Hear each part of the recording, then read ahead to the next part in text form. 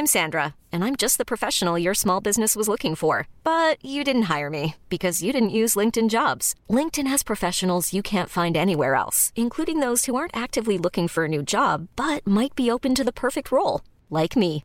In a given month, over 70% of LinkedIn users don't visit other leading job sites. So if you're not looking on LinkedIn, you'll miss out on great candidates like Sandra. Start hiring professionals like a professional. Post your free job on linkedin.com/achieve today.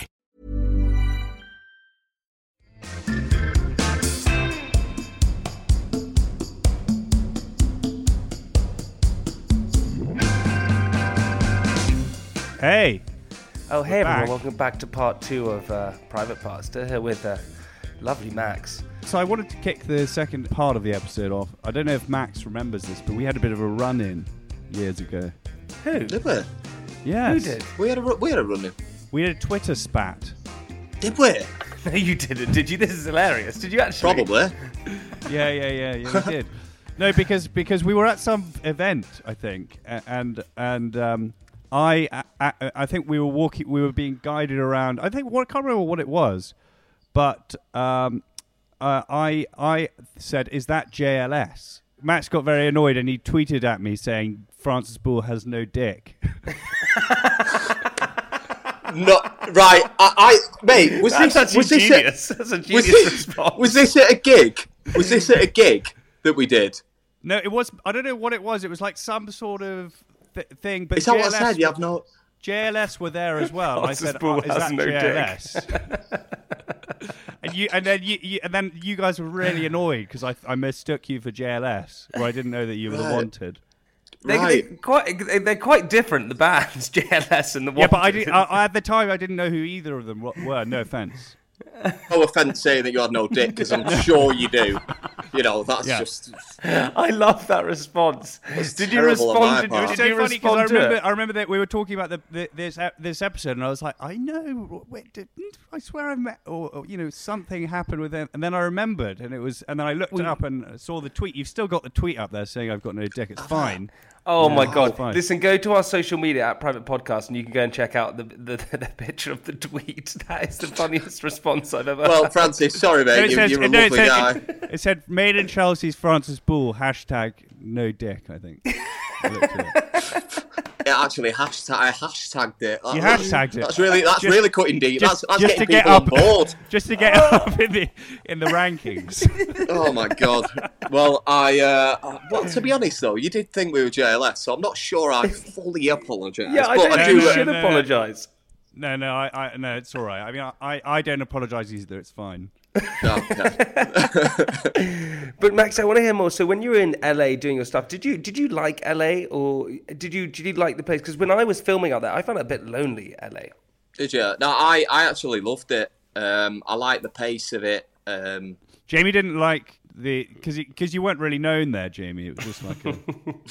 Do you know what? Actually, you say that. If you were famous in LA, it would be a very cool place to be, because that's what sort of money is. If you're famous, then people love you. Isn't that right, Maxie? What do you say? Yeah, the reception I got was always really nice there, but really look, everyone was dead cool. Yeah. Like, because I lived there and I lived on Sunset, I was always just on Sunset, so it felt really cool. Like that, you almost felt like you had everyone was your mate there for me. I know you say it felt lonely, but for me, like when I'd walk and I'd get up dead early every morning and I'd go and walk around and have a coffee, because I actually liked talking to homeless people.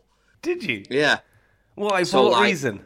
I don't know. Like, I found I felt for them too. I found them quite fascinating, and the stories and where they've been and stuff. So and how they got there. Yeah, and how they got there and where they were from, and yeah. But like, people would just be like, "Hey, Max, you all right?" Like, as if they sort of knew you personally. And I thought that was really nice.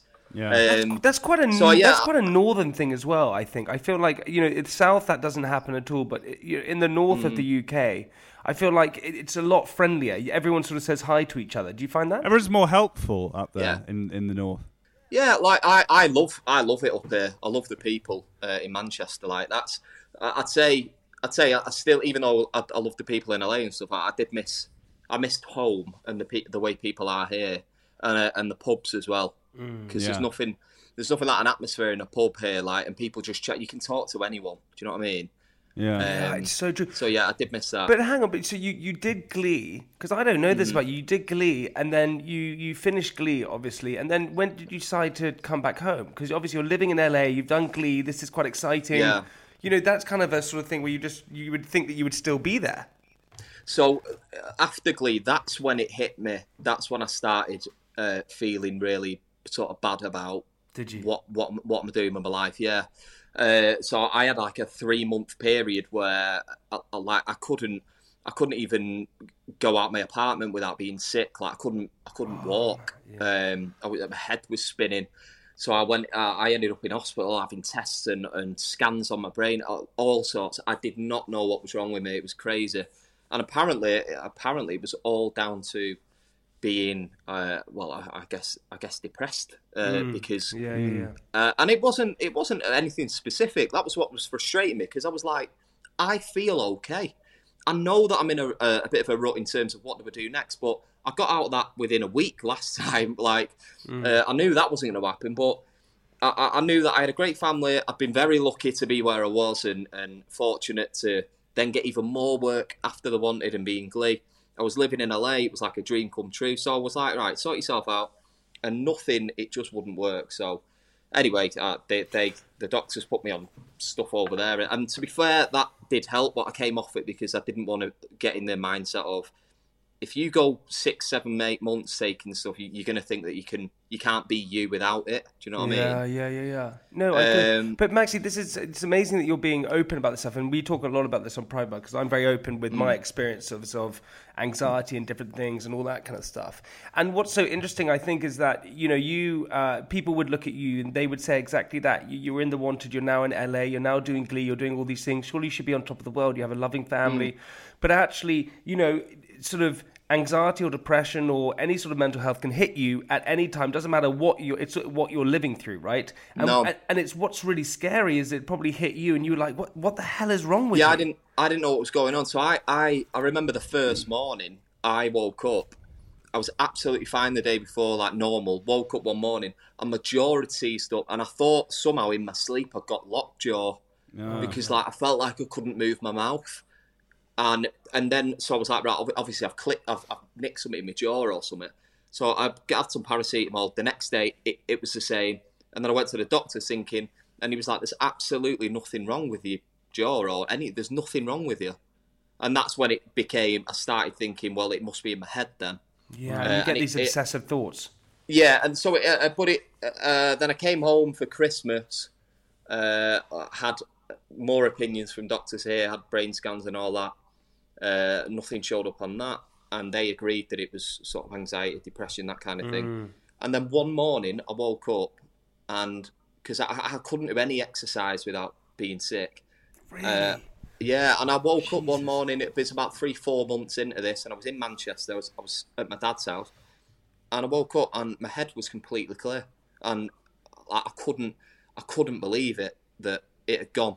And I remember just sitting there, like I just like sort of like cried to myself, because I was like, I just felt like me again. I was like, what's happened?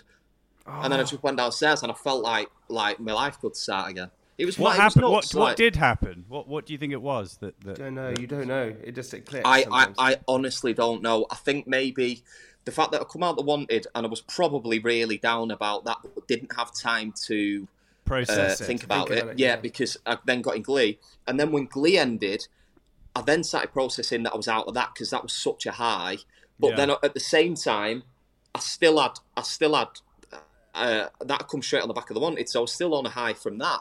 And I think the two just collided, and then it was like, I don't know how to deal with my life. But I felt fine. It was frustrating for me, because I know that I'm, like I say, very, very lucky to be in the position and have my family and everything. And so it was frustrating, but it just happened. No, but what's interesting, like what's amazing is that, so it's not amazing at all, but I think that your body, what happens, especially with anxiety and something like depression, is that your body doesn't, it's when you're doing things like you're on a high doing The Wanted or then you're doing Glee, your body doesn't allow you to kind of pack it in. You're on sort of the reserves. You're in that flight mode where you're going, and then when everything stops, that's when you go, huh, and your brain goes, see you later, and it just sort of crashes. Well, I think also they say that you become, you know, like something good happens to you, like, you know, being achieving your dreams in a band, or being you know, like you said, on Glee, and you know, that being a dream come true.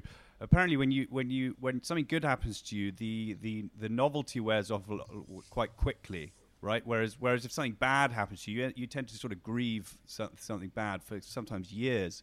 So I guess there's that constant dopamine starvation when you actually leave, right, or when you're out of that high. You're so right, but because you're so right, Franz. Because something, you know, Maxi, being on stage in front of all these people, that sort of dopamine rush is constant all the entire time.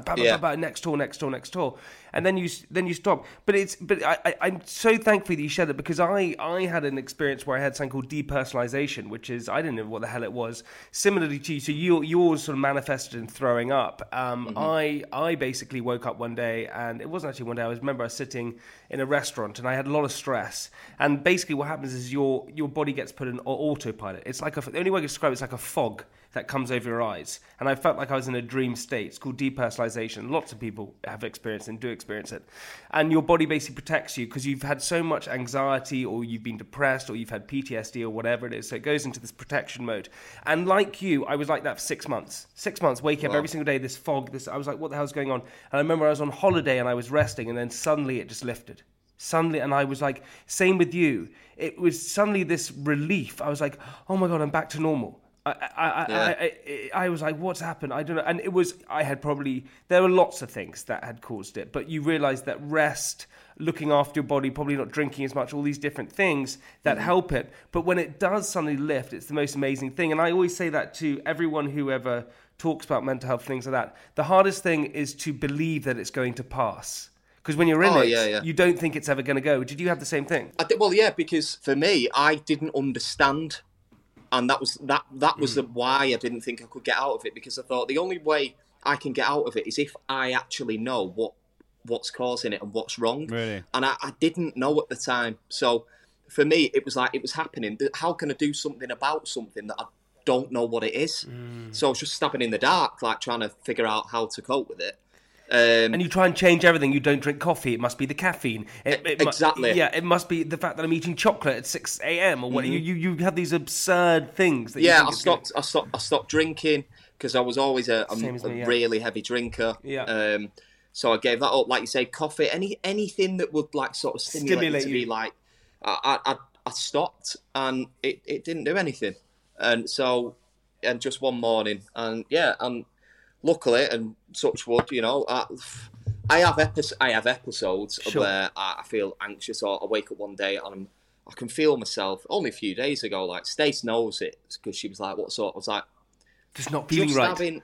Just having one of them, and it happens physically with me. I get like these red hives come up all over my back, and she was like, "Max, you've got." I was like, "I know." And she went, "What's wrong?" I said, "There's literally nothing wrong. It's just happening today." But I'm just know how to deal with it better now. And I think, like you said before, anyone that is struggling with it, I think a nice thing to know is that when that moment happens and you're out of it, it's the best feeling. Like over anything I've done in my career, where I've had the highest of highs, coming out of the other side of that was the single best feeling personally I've ever had.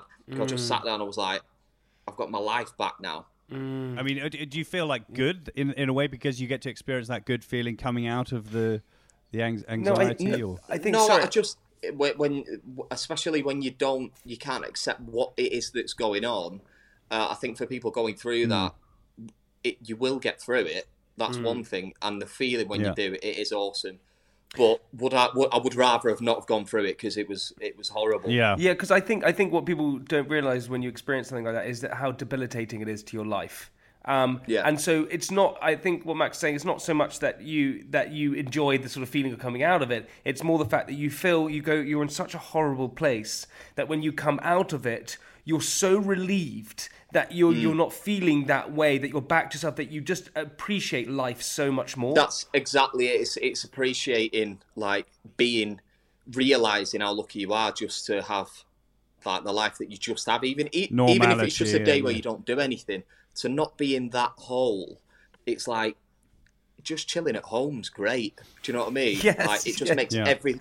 So if I had the high of being in the Wanted now, appreciating the way I mean, I'd probably die because I'm not sure my heart or brain could handle it. Because I just feel, oh my God. Do you know what I mean? Hiring for your small business? If you're not looking for professionals on LinkedIn, you're looking in the wrong place. That's like looking for your car keys in a fish tank.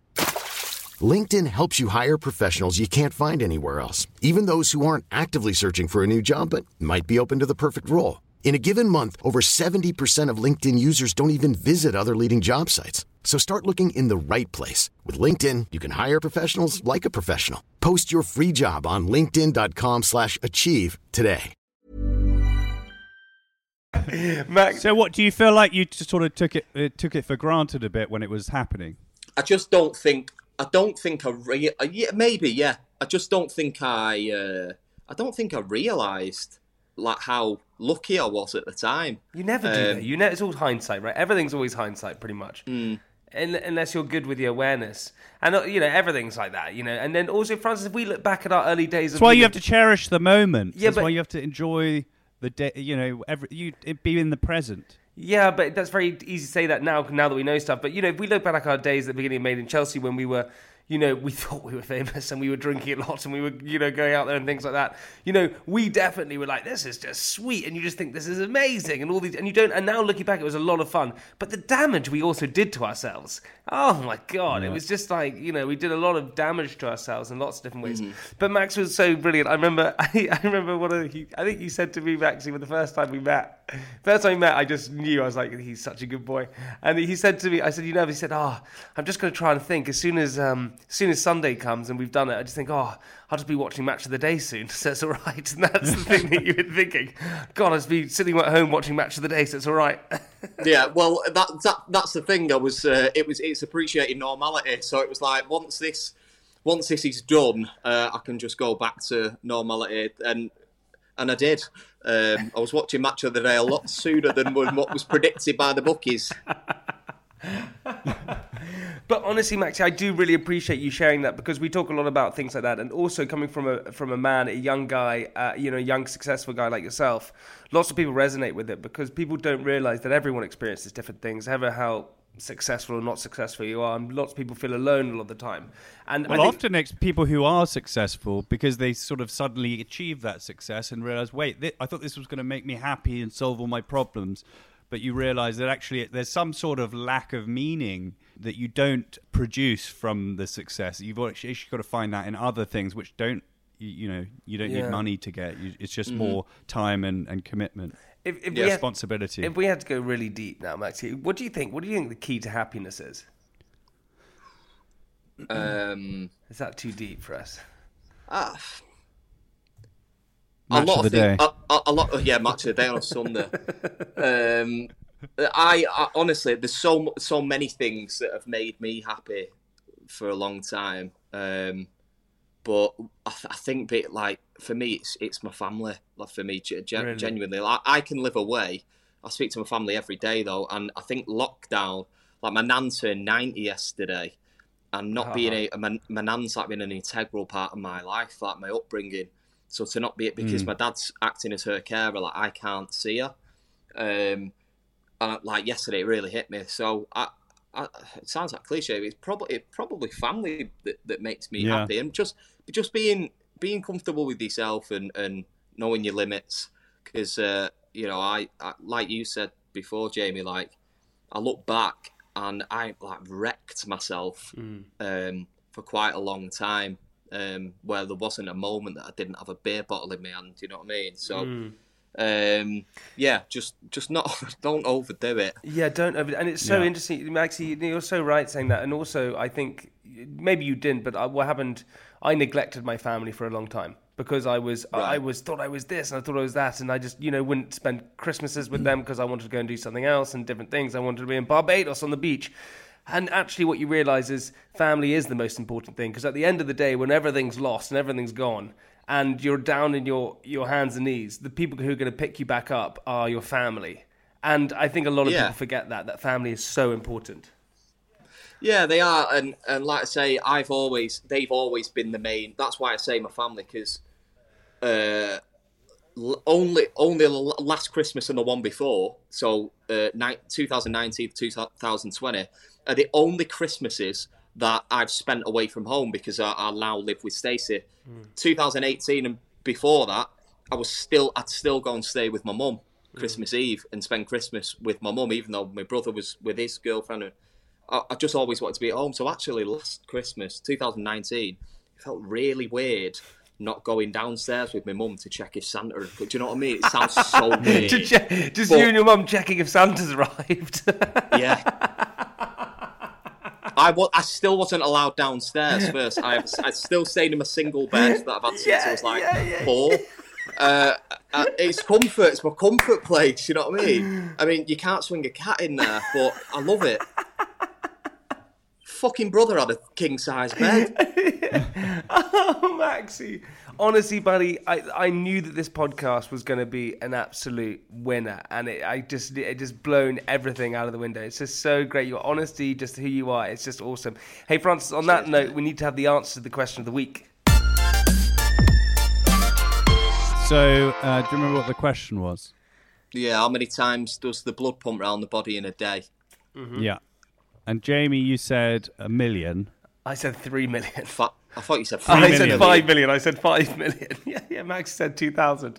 But and you said 2,000. The answer is actually 1,500. So, Max, you're not far with your BPM. Look at Max's smug little face. He's so smug with that. Look, he's so smug. Have that Bolton School. Bolton School. Not to really just destroy all of the Bolton fans out there. Bolton is one of the worst places I've been. It's really not nice. Mate, you know what's weird about Bolton? Yeah, it's not the best. But somehow I got into private school, and Bolton is a private school. I got in, and the teachers used to remind me every day how lucky I was to be there, because they saw my entrance exam and how bad it was, right? Like I give a shit. You're right? Like you give a shit. Like they're like, oh, I'm going to hit him deep here. I saw your entrance exam. It was appalling. Oh God, you've ripped my heart out. And what's so weird is Stacey's kids go to Bolton School, and some of them, the teachers are still there, right? And my favourite teacher, Dr. Holland, he was an English teacher, the poshest man in the world, right? He used to have one of them magnifying glasses, like, you know, that they hang, and he looked through it.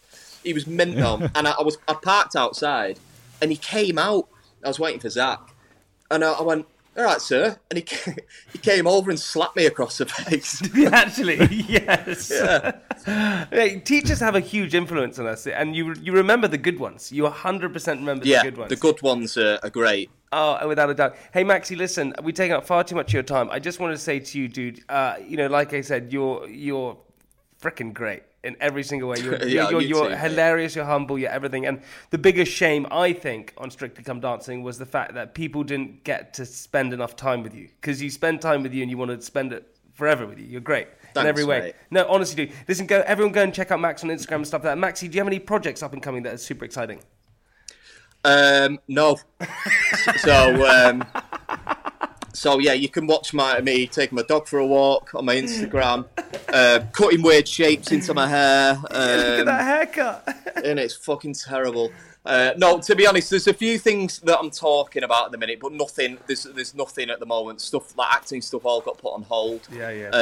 There's some movies and stuff that I'm going to be doing at the end of the year. Oh, there's a movie that I shot just before Strictly that should be coming out in March, I think. The whole thing putting it out in March, which is it's also going on like the gaming platform, so you can choose whether I die or not, that kind of thing. I'm gonna make sure you die. 100%. Yeah, I'll make sure. Oh, make sure I die. My dying scene was my favourite bit. Really? But yeah, it was brutal. I get tortured to death. So make sure you click on the What? So it's a video game movie.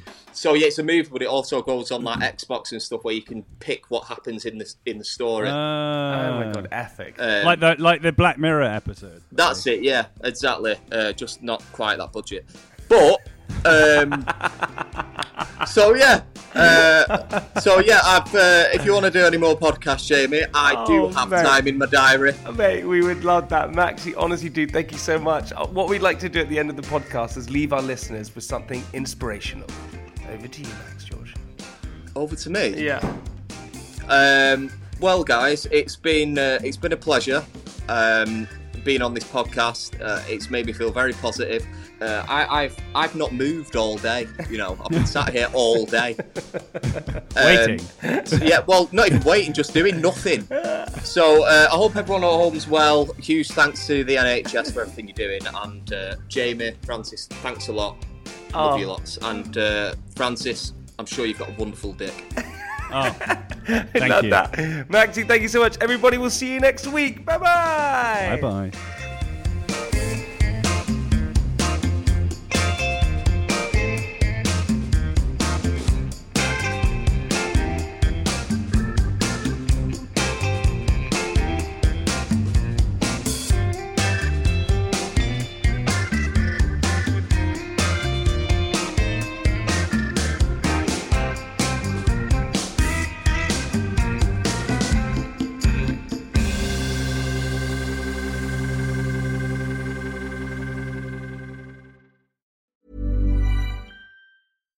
Hi, I'm Daniel, founder of Pretty Litter. Cats and cat owners deserve better than any old-fashioned litter. That's why I teamed up with scientists and veterinarians to create Pretty Litter. Its innovative crystal formula has superior odor control and weighs up to 80% less than clay litter. Pretty Litter even monitors health by changing colors to help detect early signs of potential illness. It's the world's smartest kitty litter. Go to prettylitter.com and use code ACAST for 20% off your first order and a free cat toy. Terms and conditions apply. See site for details.